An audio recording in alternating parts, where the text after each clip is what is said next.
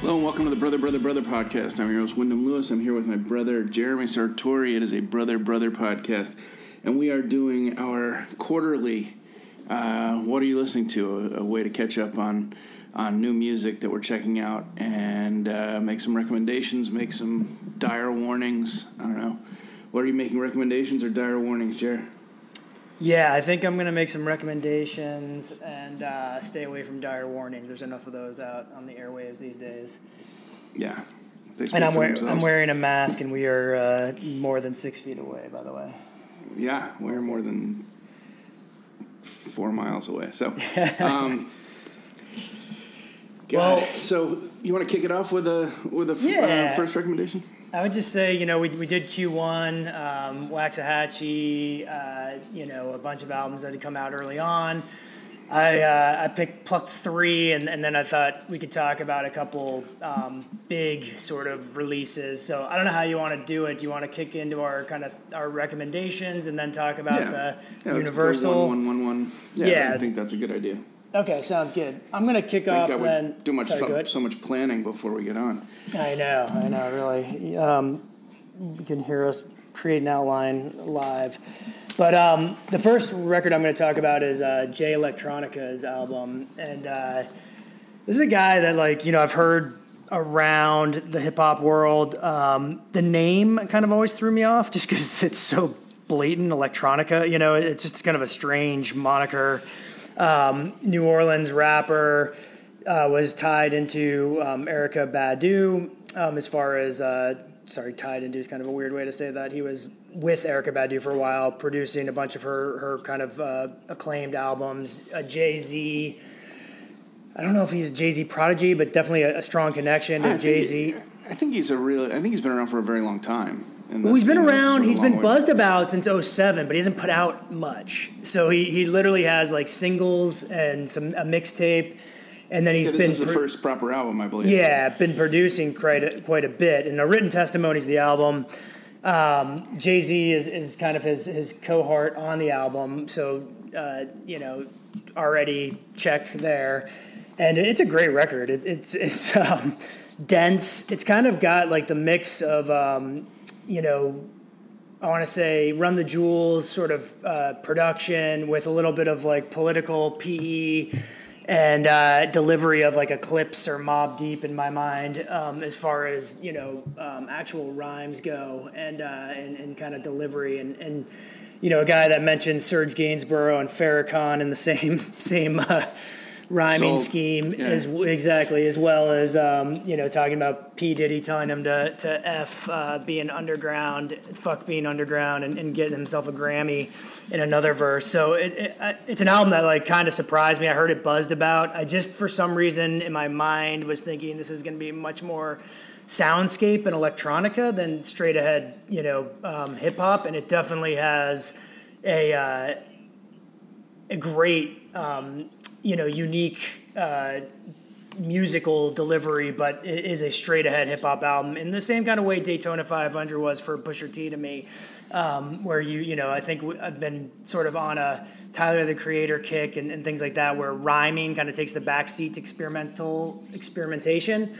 I think this sort of blends both in a great way, more on the front of Run the Jewels LP and Killer Mike's style. Yeah, I mean he's a 43-year-old guy putting out his first proper album. He is also scandalous, dating Rothschild there as well. Yeah, no, I was going to say I wouldn't call it a darling, but certainly a fascination of the British press, which is sort of famously invasive and nasty. So, yeah, he's got a full plate, but it sounded really good. And then a couple guests, Travis Scott and Game, I believe, are both guests on this, correct? Yes, they are. And if you listen to it without being mentioned, Jay-Z rhymes almost throughout the entire album. Which is always not a bad sidekick to have. No, it's a good understudy. So my first one is another darling of the British press, Rina Sawayama. Rina Sawayama is also, this is her debut album, although she is quite a bit younger than Jay Electronica. she's an interesting character. She is Japanese-born, British-raised fashion model / singer, and if that sounds familiar, it's kind of the same backstory as Dua Lipa. I was going to say Q1, Q2. Yeah, Rina Sawamaya is, I think, going to be kind of I'm curious to see where she goes in terms of popularity, because her songs are like this weird mix of, like Max Martin style pop with like Korn and Limp Bizkit style new metal riffs in the middle of it. I know that sounds insane, but I was taken. It took me a few minutes, but I made the connection to a band that made their debut, I think, 10 years ago, or put out their signature album 10 years ago, which is Sleigh Bells. A band that kind of mixed two genres that had no business being mixed, and also had a fascination with that sort of Ibanez, Steve Vai style 80s guitar, and sort Marshall of hair Stacks riffs, and it works for them. I mean, I was a big Sleigh Bells fan. I love Sleigh Bells. And I kind of feel like Rina Sawayama is her debut album is semi-eponymous. The title of the album is Sawayama. It's kind of the same, weird concession that, like, if you like this and you like this, maybe these two weird things can maybe she can join them together, but it's not unintentional. I mean, she is very overt and freely discusses the fact that she is a massive, that she grew up watching TRL live, and you get a Christina Aguilera video followed by a Korn video, and she liked both. Yeah, I think first of all, Sleigh Bells is a great comparison, and I didn't think of that until you just said it. And then, you make sense, because, I think pop stars or artists these days are really hitting that age that, you and I are aged out of, but it's that TRL, and Christian certainly, probably in his prime of MTV watching was right there. Yeah, you were more of MTV Beach House. I was, the original Real World. Spring Break, yeah. What was the other one? The Grind. The Grind, yeah, and Club MTV even. I had a little downtown right. Julie Brown, who we used to run into at rock shows, by the way, if you remember. That's right. And Kennedy, unfortunately, as well. Who was my upstairs neighbor in New York. Yeah, but what should we hear, and then we'll jump into the next couple. I think we hit us with some J Electronica. See what's your track of choice. All right, let's do it. Hold on, I'm like bad with names, so give me a second, and I am literally going to say let's do the one featuring Travis Scott, The Blinding. I think it's a great track, and kind of morphs into a couple different sounds as well. This shit make you want to talk crazy. I'm trying to...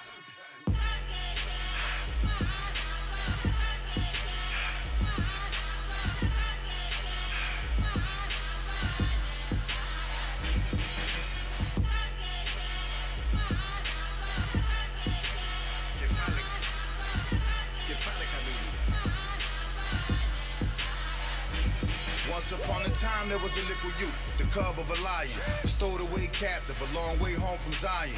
The dove Prince sang about in Purple Rain, crying to the midget you heard tell of on the shoulders of the giant. I named my son, sir, so you gotta call my son, sir. That boy already knighted, he ain't even out his rumper.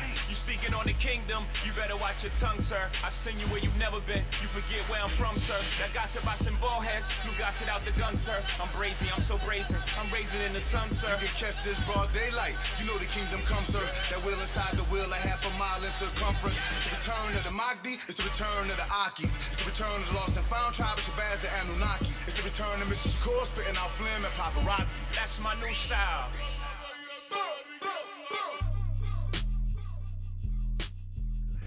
Welcome back to the Brother podcast. Today we are running down some new albums on our periodic What Are You Listening To episode, and your next one is a little off-brand, but it's on brand for you, I guess. I guess like the three that I picked, I would say like the first, Jay Electronica, I want everybody to hear, and the next two are kind of like albums that I probably will suggest to select people. And the first is the Ashley McBryde, which is her second full length.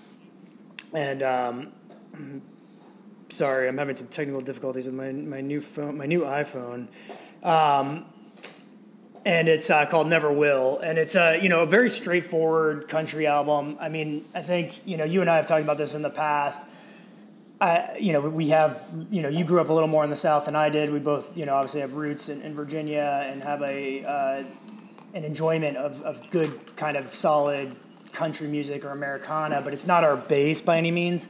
And I feel like this is that album that straddles the line, or every once in a while, or every couple of years, an album comes out that kind of straddles the line between what's considered sort of radio country in my mind, and more of the Jason Isbell or Steve Earle type, kind of outlawish country or kind of troubadourish singer-songwriter. And I think this album kind of straddles that line really, really nicely. It's a just really straightforward, well-sung, well-written country album, and I'd say some standouts, are One Night Standards, Shut Up Sheila, and First Thing I Reach For. And she's a Nashville singer-songwriter, kind of tatted up. I think, like I said, sort of not quite Lucinda Williams edge, but definitely from that Spacey world. Casey kind of. Yeah, exactly, and just solid. It's just a really solid record, and I think it's one of those things like I do, like we all like the escapism of pop music, or I do at least sometimes, of popping on like an Ariana Grande or letting my kids control the Spotify selections. And I feel like, not taking anything away from the depth of this album, it's really well written. It kind of has that feel to it where I could just pop it on and you could find yourself probably singing along and not knowing it. Mm-hmm. Yeah, there's a sort of gradual crawl back to outlaw country in Nashville right now with, I'm in the Chris Stapletons and people like that, and Casey Musgraves. Reminiscent of the popularity that had. That I right. think when you and I got turned on to some of that stuff, or in later years, it was somewhat a discovery or underground. But I think you're getting back to kind of a straightforward songwriting style, which is really all it is. More realistic lyrics and things, because the music never changes. Yeah, there's more. It's still got that sort of sheen of Nashville production.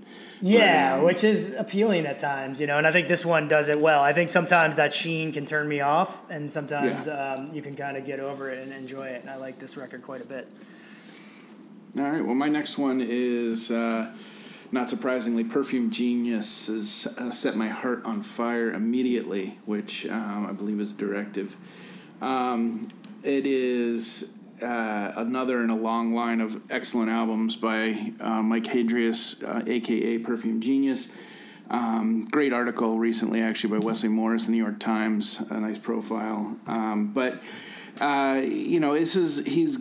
I think he's leaning, he's becoming a great songwriter and arranger. I think he's always had those qualities, but they're growing incrementally on every album. And, the voice has always been there. It's a beautiful voice, sort of reminiscent of, Anthony and Katie Lang and Roy Orbison kind of. There's, you and I got turned on to Perfume Genius when Queen came out, and I would argue Queen, I could make a solid argument for Queen being the best track of the last 10 years, in my opinion. Yeah, I think I could probably, I wouldn't fight you too hard on that one.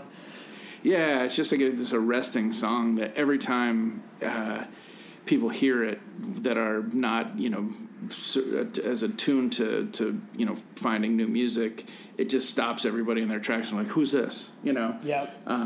And now it's gotten more, it's more in the ether because it's been used in so many movies and television shows and such. But, his songs are getting more personal, and that way they're becoming more interesting. Less statement, more reflection, and it's a beautiful record, and not surprisingly, The arrangements are continuing to grow, and there's a lot of quiet moments on this album, but it's not boring at all. I agree. It's interesting, and it's funny, like you said, I got turned on by Queen, and I don't know that I've given Perfume Genius enough time with some of the earlier stuff. I like it, and I always give it a spin. But I often kind of just file it away as good, really good, and just haven't found the time to really dive in. But I did listen to this album a couple of times, start to finish. And a couple sounds light, but just really kind of listening to it. And the one thing that struck me was you don't have as many highs and lows, and by high and low I mean more tempo than anything else. Yeah. As you do, just kind of a really consistently good Lush album, and I think I think the orchestration and the kind of subtlety on this one is great, and you kind of pick up on little catchy nuances in each song. But songwriting wise, I mean he's a force to be reckoned with.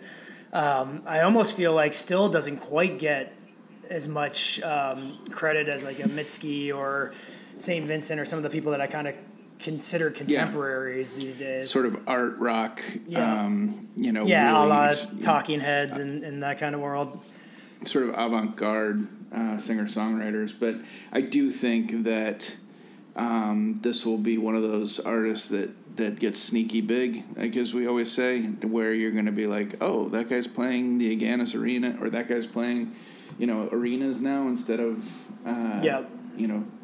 It's going to jump from clubs to arenas kind of thing. I made the same prediction about Mitski last year when I saw her. And I did. I will stick with that. I don't think there's I just think there's going to be an audience for this that is going to be super dedicated and, is going to... he's accruing fans. He's never shedding them. So. No, he's kind of like, is it fair to say kind of like a Nick Cave kind of allegiance, people who like him really, really love him. Oh yeah, no, it's like church, but it's funny. We're having the conversation, or a lot of people were having this conversation publicly around the time A Star Is Born came out, and they were saying Bradley Cooper's character in A Star Is Born, who actually has that, not necessarily that exact sound, but who is that mid-tier guy who's still playing amphitheaters, and it's a pretty small number of people. Yeah. I think we sort of landed on Jason Isbell for the comparison to Bradley Cooper's character, but who are these people who will draw the same people year on end? That where you can go to a Nick Cave show and you're going to see the same 5,000 people that you saw last time Nick Cave played. And there's also converts, so it's not like going to and I mean different size, right? But you and I, and you in particular, are a huge X fan, and I think going to X show, it's pure nostalgia. You see the same people, but you're not exactly adding too many people to that list. We're dropping some. Where I think these guys are adding both younger and folks that are a little older as well. Like you get new fans with each kind of album and each kind of discovery, which is cool. But it'll be an army. Yeah, absolutely. A dark army. Would you like to pick a song off that album before we go to our last pick? I think we'll go to Without You by Perfume Genius. Beautiful song.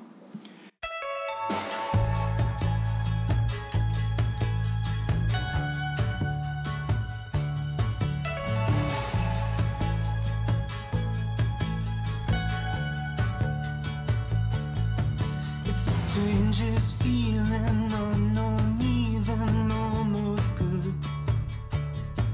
It's a blurry shape, it's a jumbled tape, a sound. It's enough, not too loud, just enough to find a trace. It's enough in the mirror, I can almost find your face. It's been such a long, long time without you.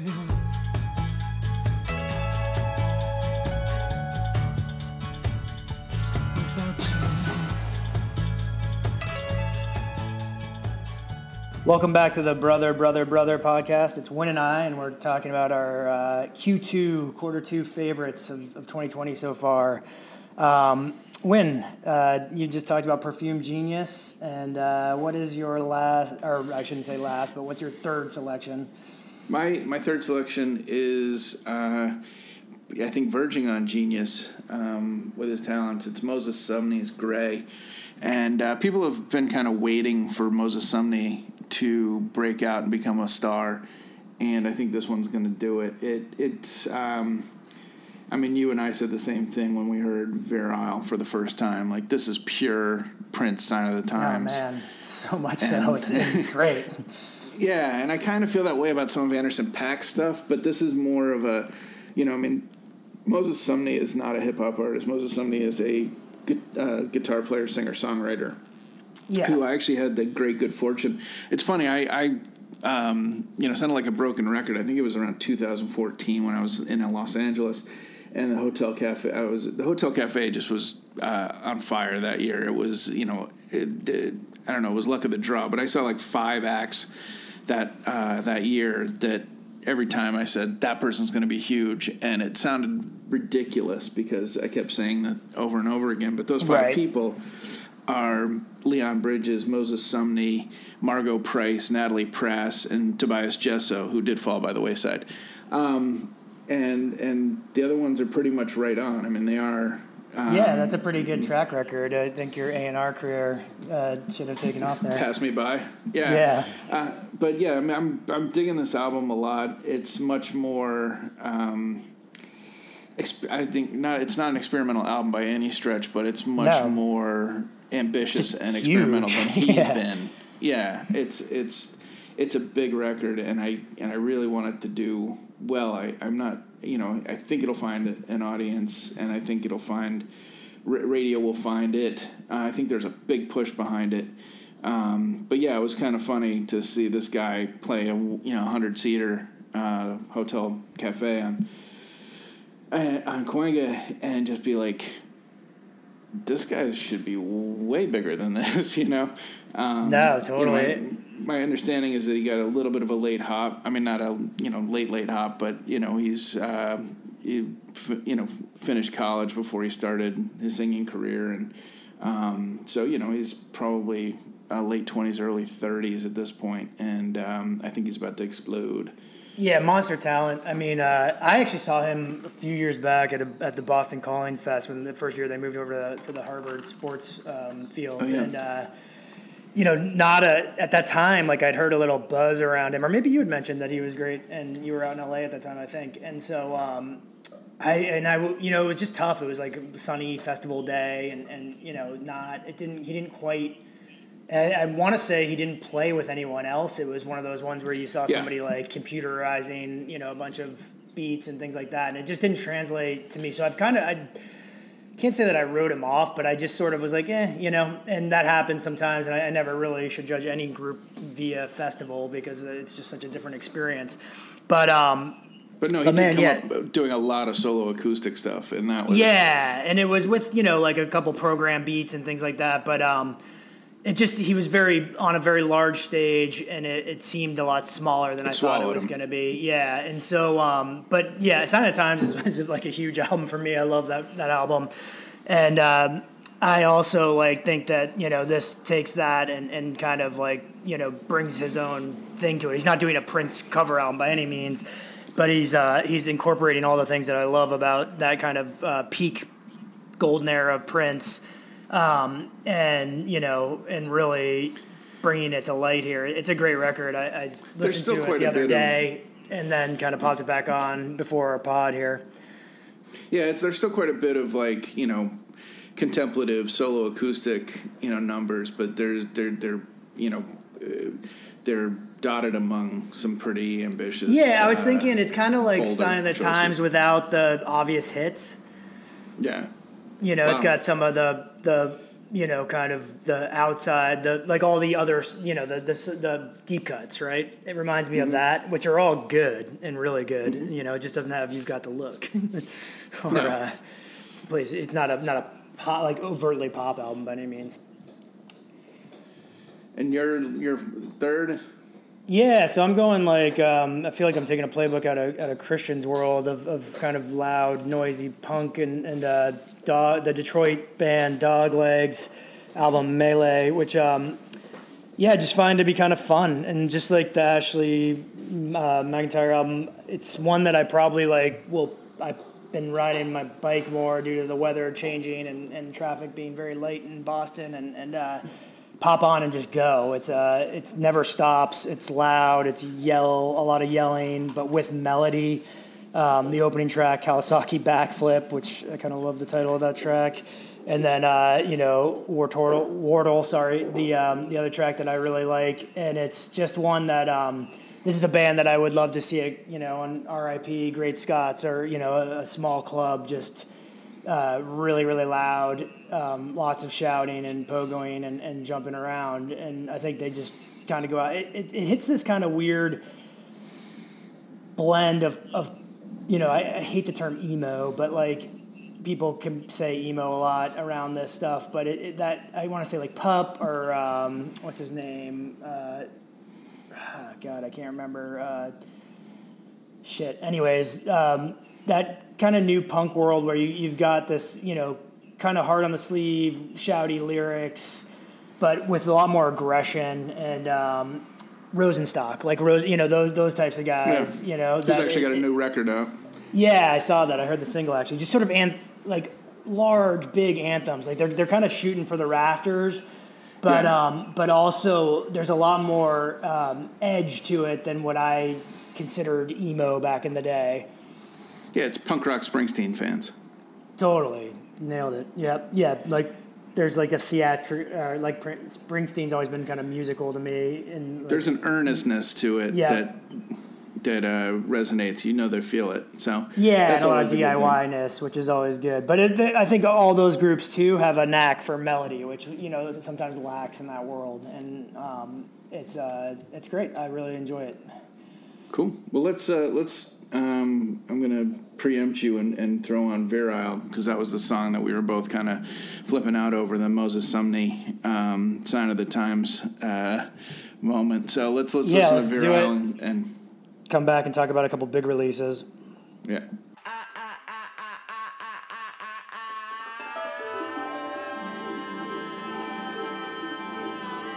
On a long hike through Blue Ridge Mountains, I can feel the earth overtake my skin, and I realize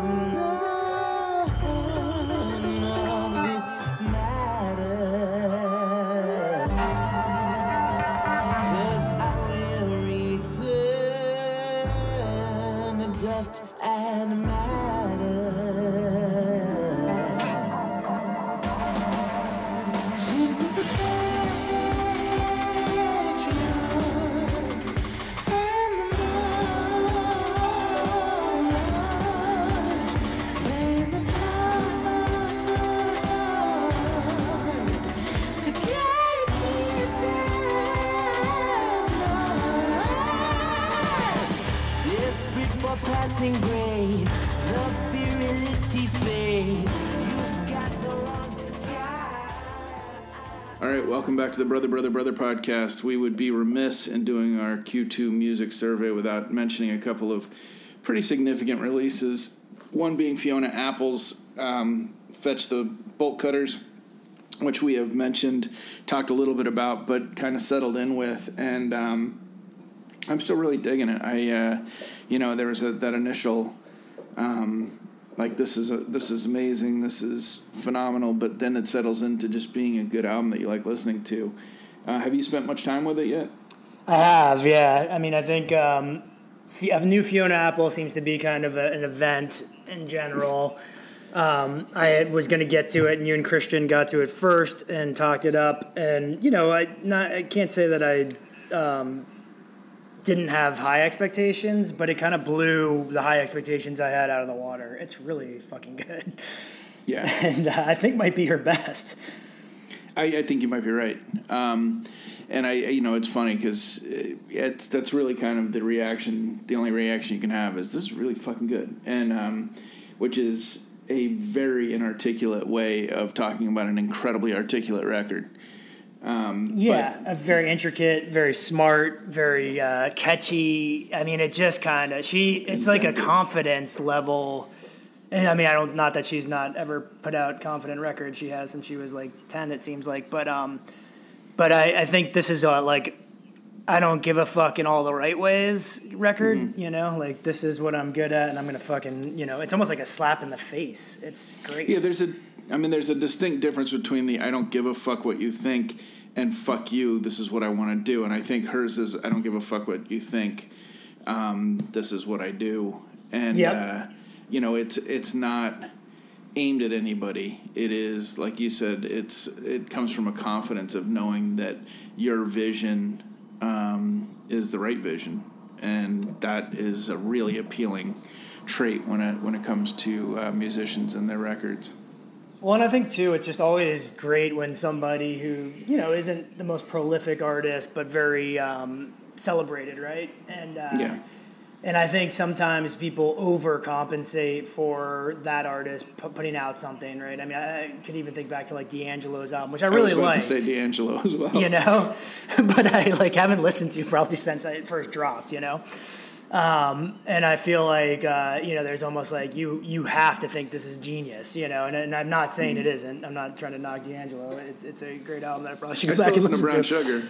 Yeah, so do I, yeah. But with this Fiona Apple album, I feel like she's somebody that gets that treatment a lot, too. And I feel like this is like one that I can't argue with. That's pretty genius. Yeah, it's funny because it stands in stark contrast, I think, to one of the other albums that's getting a pretty massive push right now, which is the 1975's new record, which I think, I need some explanation of them. I just don't understand this band. The thing is in contrast to Fiona Apple, like, here's a guy who cares absolutely deeply what you think of his music while telling you to fuck off. It's the difference. Yeah. It's notes on a confidential form. And it's sort of like, it's funny with the 1975, I hear more about them than I hear them. And totally. It feels like, I mean, the one thing that's welcome in my book is that, they sort of dialed it back, obviously not to 1975, but to sort of 1987. Like, they feel like they really want to be INXS, or they really want to be Coldplay, but they want to be like the sort of more rough and tumble, snotty, bratty. But the funny thing is that they keep coming. In my mind, they keep coming back to largely the same sound, which is this sort of, R&B light British music, sort of Coldplay-ish. I was gonna say their best, catchiest songs are pretty straightforward. Like, they sound like a band that when they try and do the Libertines-esque rough and tough, rough around the edges stuff, it doesn't work that well. It feels like an effort. Yeah, it sounds like somebody pretending to be rough and tough. Yeah, they're more at home as, like, Simply Red. But what is their take, though? Are they a band that's like, do critics like them? It's just one of those things that I think critics like them. Like, critics are good with them in the same way that people, and I keep saying Coldplay, but in the same way that, everybody bashes Coldplay, but, when the critics come out, they're like, well, this guy's pretty good. Let's say Coldplay, like, circa Russia Blood to the Head, the kind of first couple of records that were actually pretty critically acclaimed. And Viva La, Viva La Vida. But the funny thing about these guys is they are, their name, sort of says something glam about rock, punk rock. Yeah, which is not where they are, but at the same time, they are definitely retro, and they seem to be the only band currently that's playing the game that they're playing, which is to straddle the line between, like, cool and huge. Yeah, they seem smart to me in a way, like where, like, Kings of Leon never did, or like some of those bands that like, and they are experimental in my mind. Like they do a lot of like kind of synthy pop songs and, you know, but it's like they don't quite commit to anything like the Killers did or, you know, some of these other kind of, you know, Killers mega are good bands. comp. Because the Killers were the last band that kind of did this. They were the last band that kind of came out and tried to be an arena band by putting out pop songs. Yeah, Duran songs. Like, yeah, exactly. Yeah. And it's, you know, it's working, I think, to a degree. I think they're pretty popular. They're certainly, you know, play the press game extraordinarily well. And I think there's a lot of push behind them. And, you know, Matty Healy is, you know, a, quote, controversial frontman. He's not particularly controversial. He's just, he just talks a lot. But it you know, to me, it's kind of funny. It doesn't, it is a very Duran Duran. Is there a Cage the Elephant comp or no?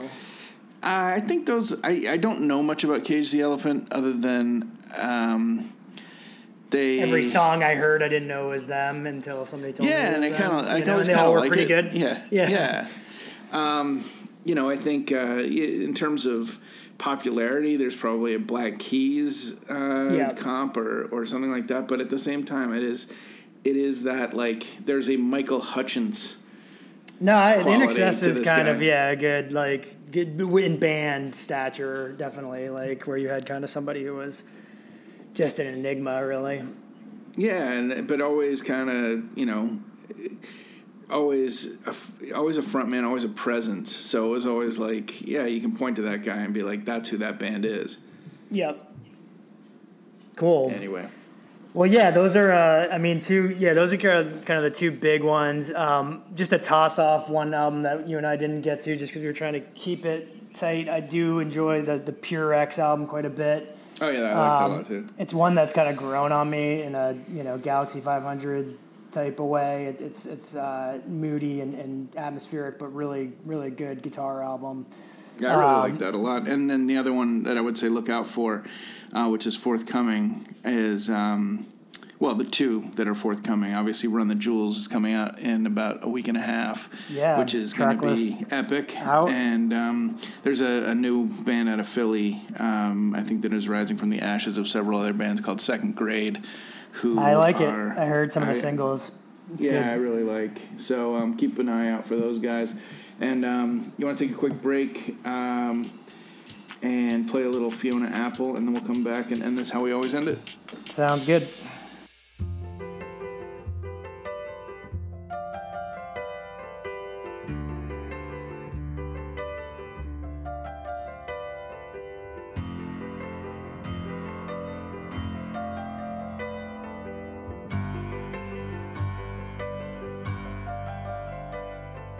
I've waited many years. Every print I left upon the track has led me here.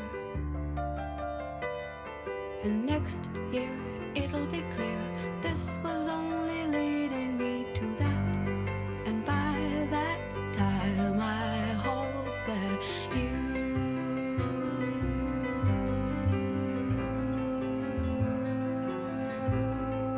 love me. You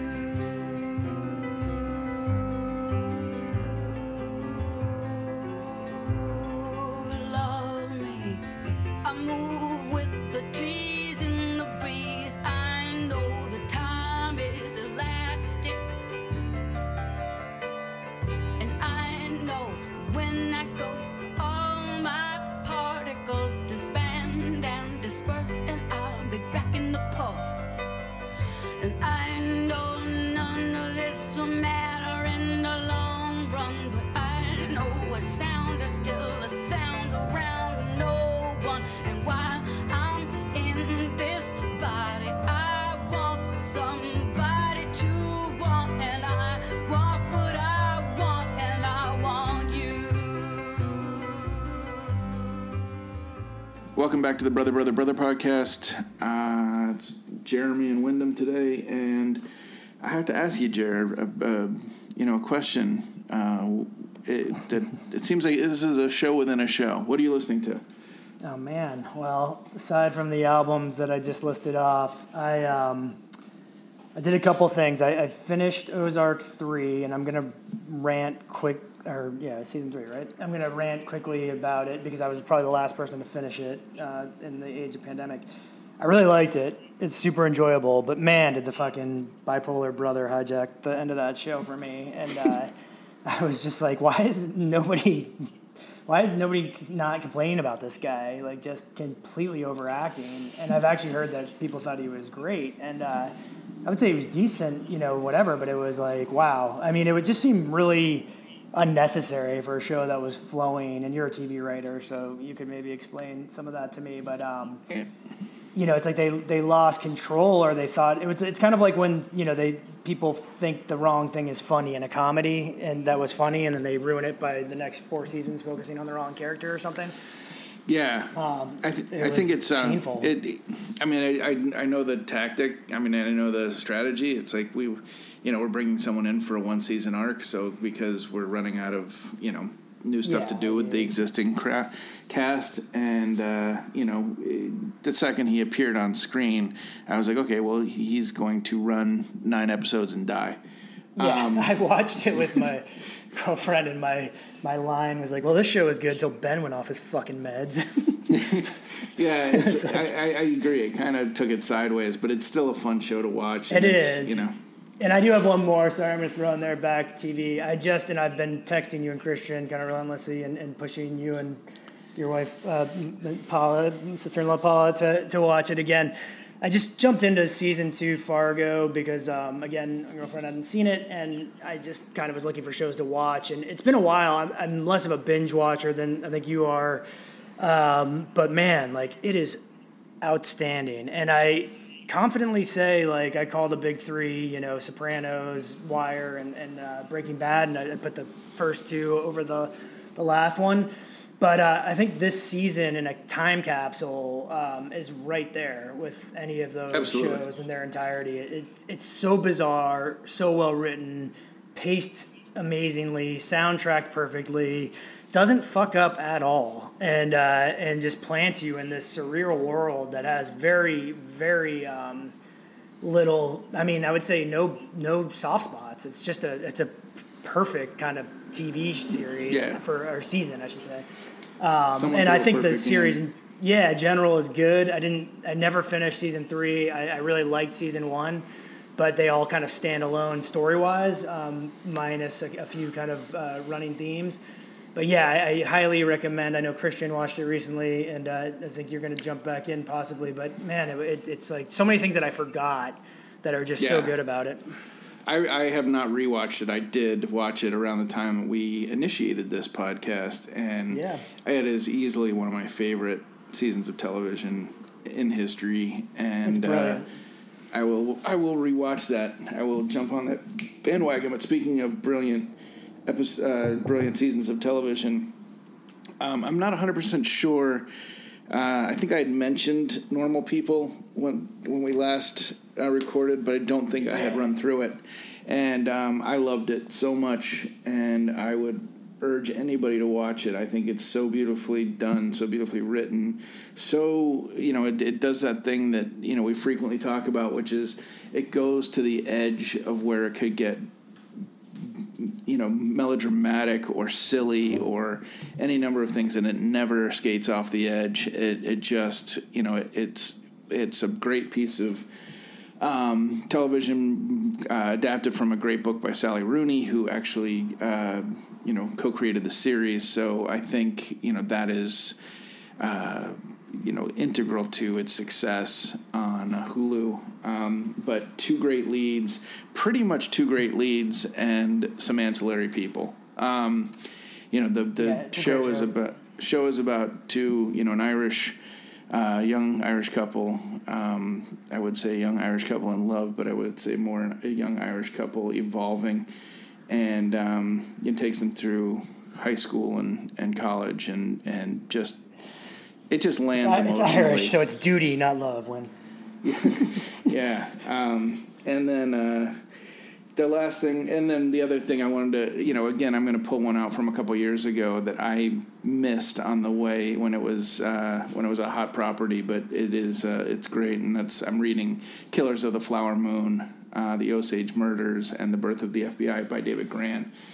which is a fantastic book. Yeah, that sounds really interesting. I want to check that out. It is nonfiction, and it reads like a thriller, and I think I knocked out about 150 pages yesterday just because I couldn't put it down. And, it is as promised. It's also very short and concise, so there's not a lot of fat, and it's just it's a great telling of a horrible story, and a really sinister and tragic chapter of American history. I recommend it highly. I think it was one of those books that won a lot of awards and was hugely popular 2 years ago. So cool. There you are. I think that might be on my on deck. I've been actually ordering a bunch of books from Amazon lately, so it's been good. Read. I can read. Want to throw a song on the 10 best songs of all time? Let's do it. I am going to go with a song that I'm always happy when it comes on, because that's the point of this playlist, especially at a dance party. I'm going to go with Girls and Boys by Blur. Nice. I'm actually going to go in the sort of semi-Wayback Machine to a period where I feel like we haven't mined a ton for this era, but I'm going to go with Shine a Light by Wolf Parade. Nice. Yeah. That's a great song. At the very beginning of our Pitchfork Festival. Days. But they were, I love that song, and it kind of has faded from memory. So bringing it back. All right. Well, this was fun. We'll talk again soon. Absolutely. Stay well. Enjoy. I'm Wyndham Lewis. On behalf of my brothers Jeremy Sartori and Christian Lewis, thank you very much for listening to the Brother podcast. Many thanks also to our heroic producer, Damian Kendall, and to Simon Doom for our epic intro music. Learn more about the pod at brotherpod.com. Follow us on Twitter and Facebook, and it's extremely helpful if you rate and review us on iTunes. Thanks again for listening.